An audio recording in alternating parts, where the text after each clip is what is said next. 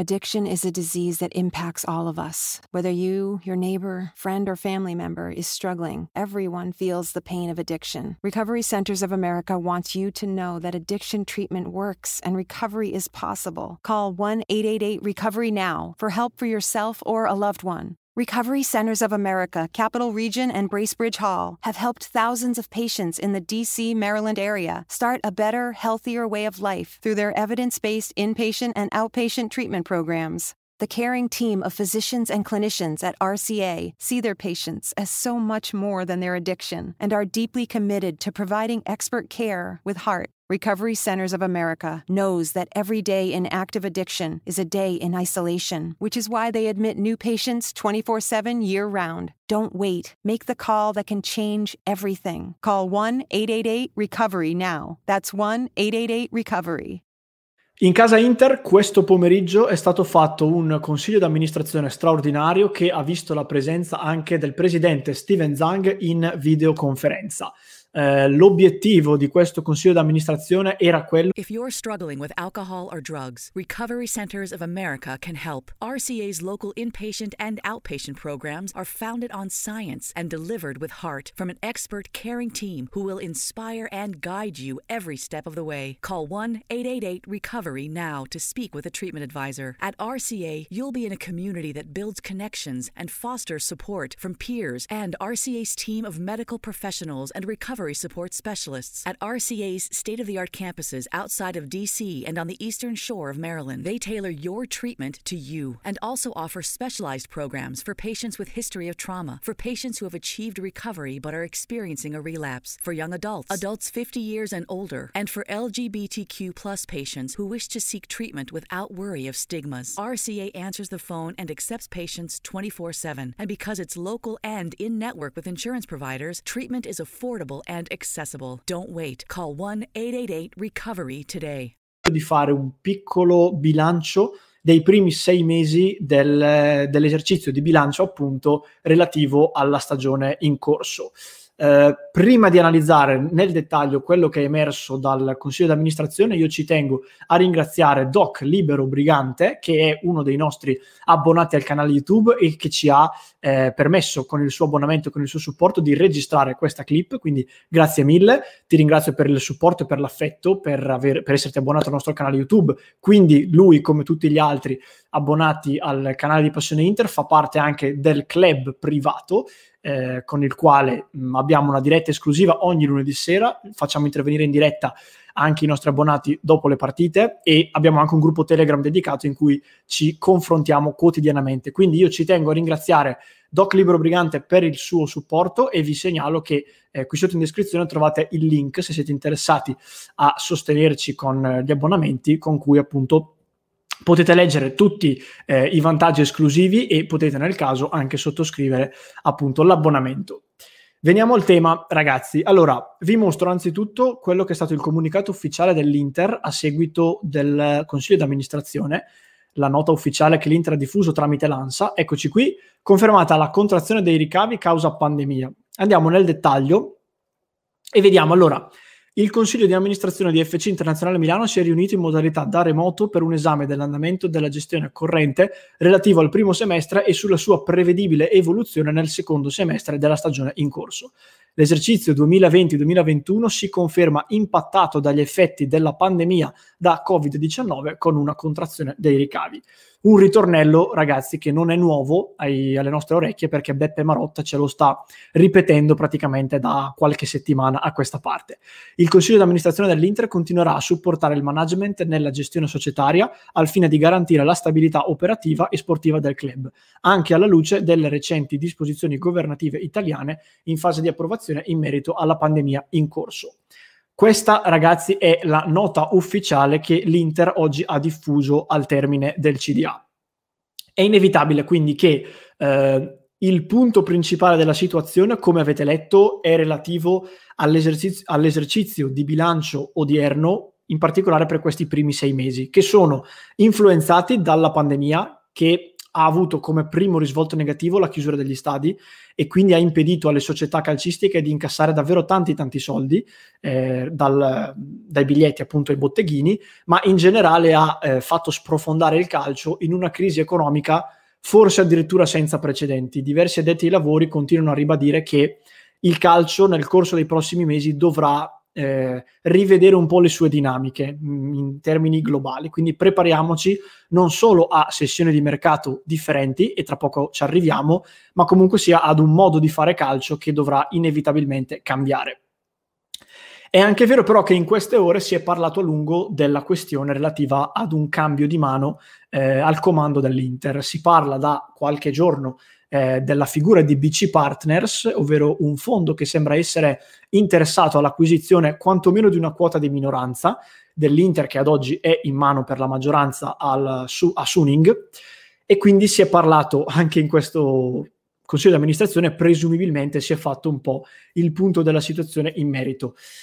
Io cercherò a questo punto di farvi una panoramica di quello che può essere il futuro più prossimo in casa Inter, rifacendomi però alle notizie più strettamente concrete e che arrivano dalle fonti più qualificate. Immaginerete, ragazzi, che la situazione non è facile da districare, si tratta di temi delicati, quindi avventurarci in ipotesi particolari non è, secondo il mio e secondo il nostro punto di vista, la cosa corretta da fare.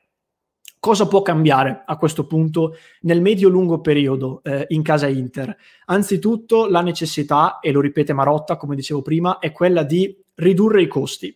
Ridurre i costi cosa significa? In primis tagliare la rosa, ovviamente, quindi ridurre anche il numero di calciatori all'interno della rosa. L'Inter l'ha fatto con Nainggolan, che è stato mandato al Cagliari in prestito, e con il Cagliari si ridiscuterà anche di una cessione a titolo definitivo al termine di questa stagione. Sta cercando di farlo anche con una serie di altri esuberi, ma come ci è stato ribadito più volte sia da Conte che da Marotta, è un qualcosa di complicato. In questo momento pensare di cedere giocatori sul mercato e di riflesso anche di acquistarli sembra una strategia diciamo complicata. Che cosa accadrà? Qual è lo scenario più probabile in vista del futuro sia per l'Inter, ma ci tengo a dire anche per tutti gli altri club? Allora, nel corso di questi giorni l'Inter è stata più volte descritta, e tanti tifosi ce l'hanno detto anche sui social, come finanziariamente disastrata. Partiamo da un presupposto: la crisi economica portata dal Covid ha colpito tutti i club, non solo l'Inter, e fra poco proverò a dirvi perché la situazione dell'Inter sembra essere più grave di quella di altri club, ma in realtà non lo è. È, diciamo, un problema che colpisce tutti. Dal punto di vista della rosa, e da questo diciamo, per quel che riguarda questo aspetto, ringrazio anche il nostro Lorenzo Polimanti che mi ha aiutato a fare questo piccolo quadro della questione. L'obiettivo sarà sicuramente quello di svecchiare e di ridurre quello che viene definito il costo squadra. Che cos'è il costo squadra? È sostanzialmente la somma fra il costo, la quota di ammortamento per ogni singolo giocatore e il suo stipendio lordo annuale. Per ogni giocatore si fa questo tipo di calcolo, si fa la somma e quello è di fatto il costo squadra.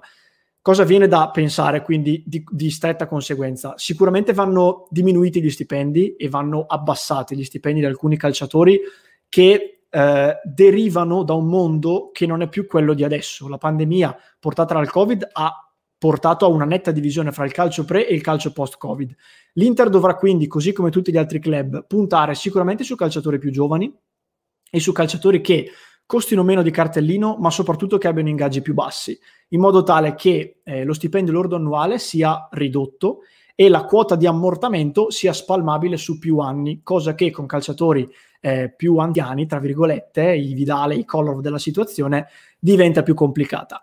Quindi che cosa accadrà in merito alle prossime sessioni di mercato, che è di fatto quello che interessa di più ai tifosi? Io credo che l'Inter punterà, come dicevo, su calciatori più giovani, punterà a svecchiare la rosa e a ridurre il monte ingaggi, che in questo momento è piuttosto alto, e quindi diciamo che lo scenario a breve, ma penso anche a lungo termine, possa essere questo. Qual è il motivo per cui la situazione dell'Inter sembra più grave rispetto a quella del Milan? Il motivo qui, ragazzi, cerco di essere il più chiaro possibile, è legato al, al livello del progetto a cui sono arrivate le due squadre. L'Inter sta investendo da qualche mese, da qualche anno in maniera importante, e in particolare da quando è arrivato Antonio Conte gli investimenti sono stati notevoli. Stava arrivando, per farvi una piccola metafora, al famoso tavolo delle grandi. Le big d'Europa fanno parte, potremmo dire, di questo tavolo che comprende il Paris Saint-Germain, il Manchester City, il Barcellona, il Real Madrid, e a forza di investire Suning stava cercando di portare l'Inter a quel tavolo. Di conseguenza, per arrivare a quei livelli, gli investimenti devono essere più tanti, devono essere più massicci. Il Milan, faccio l'esempio del Milan che secondo me è quello più calzante, è circa un paio di passi indietro, ovvero è in quella fase in cui sta cercando appunto di svecchiare la rosa, sta cercando di puntare su calciatori giovani e su calciatori che inevitabilmente costano di meno. Ecco quindi il motivo per cui l'impatto della crisi portata dal Covid sembra più forte sull'Inter rispetto che sul Milan, per il semplice fatto che il Milan è già nella situazione che verrà richiesta ai club per poter proseguire senza andare incontro a importanti problemi economici. L'Inter invece rischia di dover andare incontro a un leggero ridimensionamento, ma vi faccio notare, ragazzi, che lo stesso ridimensionamento lo stanno vivendo anche altri club. Io faccio l'esempio della Juve. Fino a un paio di anni fa la Juventus aveva in rosa Khedira e Matuidi, primi due nomi che mi vengono in mente, giocatori in là con l'età molto costosi. Sono stati mandati via, anche nel caso di Matuidi, rescindendo il contratto, per puntare sul rovella di turno, quindi un giocatore giovane, un giocatore che di ingaggio costa poco e che è futuribile. In attacco, fino a qualche tempo fa, c'era Higuaín, un giocatore estremamente costoso, è stato mandato via, si è puntati su Chiesa, su Kulusevski. Questo per far capire, ragazzi, che il meccanismo di ridimensionamento, che non deve essere per forza considerato come un qualcosa di negativo, è un qualcosa che investe tutti i club. Quindi spero di essere stato il più chiaro possibile, perché le cose da dire erano tante. Il riassunto globale della situazione è che da qui in avanti l'Inter, così come tutti gli altri club, dovranno ridurre i costi, dovranno cercare di svecchiare la rosa, puntare su calciatori più giovani, più futuribili e che abbiano un impatto dal punto di vista dello stipendio notevolmente inferiore dei Vidal, dei Kolarov di turno, per fare giusto due nomi. Io spero di essere stato il più chiaro possibile, mi scuso se ho fatto un po' di confusione e se non sono stato chiarissimo, ma potrete immaginare che la questione non era esattamente la più lineare e la più facile in cui andare ad addentrarsi. Io voglio ringraziare ancora una volta Doc Libero Brigante per l'abbonamento che ha sottoscritto e il supporto che ha dato. Addiction is a disease that impacts all of us. Whether you, your neighbor, friend, or family member is struggling, everyone feels the pain of addiction. Recovery Centers of America wants you to know that addiction treatment works and recovery is possible. Call 1-888-RECOVERY now for help for yourself or a loved one. Recovery Centers of America, Capital Region, and Bracebridge Hall have helped thousands of patients in the D.C., Maryland area start a better, healthier way of life through their evidence-based inpatient and outpatient treatment programs. The caring team of physicians and clinicians at RCA see their patients as so much more than their addiction and are deeply committed to providing expert care with heart. Recovery Centers of America knows that every day in active addiction is a day in isolation, which is why they admit new patients 24/7 year-round. Don't wait. Make the call that can change everything. Call 1-888-RECOVERY now. That's 1-888-RECOVERY. Addiction is a disease that impacts all of us. Whether you, your neighbor, friend, or family member is struggling, everyone feels the pain of addiction. Recovery Centers of America wants you to know that addiction treatment works and recovery is possible. Call 1-888-RECOVERY now for help for yourself or a loved one. Recovery Centers of America, Capital Region, and Bracebridge Hall have helped thousands of patients in the D.C., Maryland area start a better, healthier way of life through their evidence-based inpatient and outpatient treatment programs. The caring team of physicians and clinicians at RCA see their patients as so much more than their addiction and are deeply committed to providing expert care with heart. Recovery Centers of America knows that every day in active addiction is a day in isolation, which is why they admit new patients 24/7 year-round. Don't wait. Make the call that can change everything. Call 1-888-RECOVERY now. That's 1-888-RECOVERY. Il nostro canale YouTube, grazie al quale ci ha permesso di registrare questa clip. Vi ricordo che in descrizione trovate appunto il link per approfondire la questione abbonamenti. Potete anche iscrivervi al nostro canale YouTube se ancora non l'avete fatto. Ci trovate in diretta tutti i giorni alle ore 19 e in occasione delle partite, e vi invito anche ovviamente a seguire il cuore di Passione Inter su tutti quanti i profili social.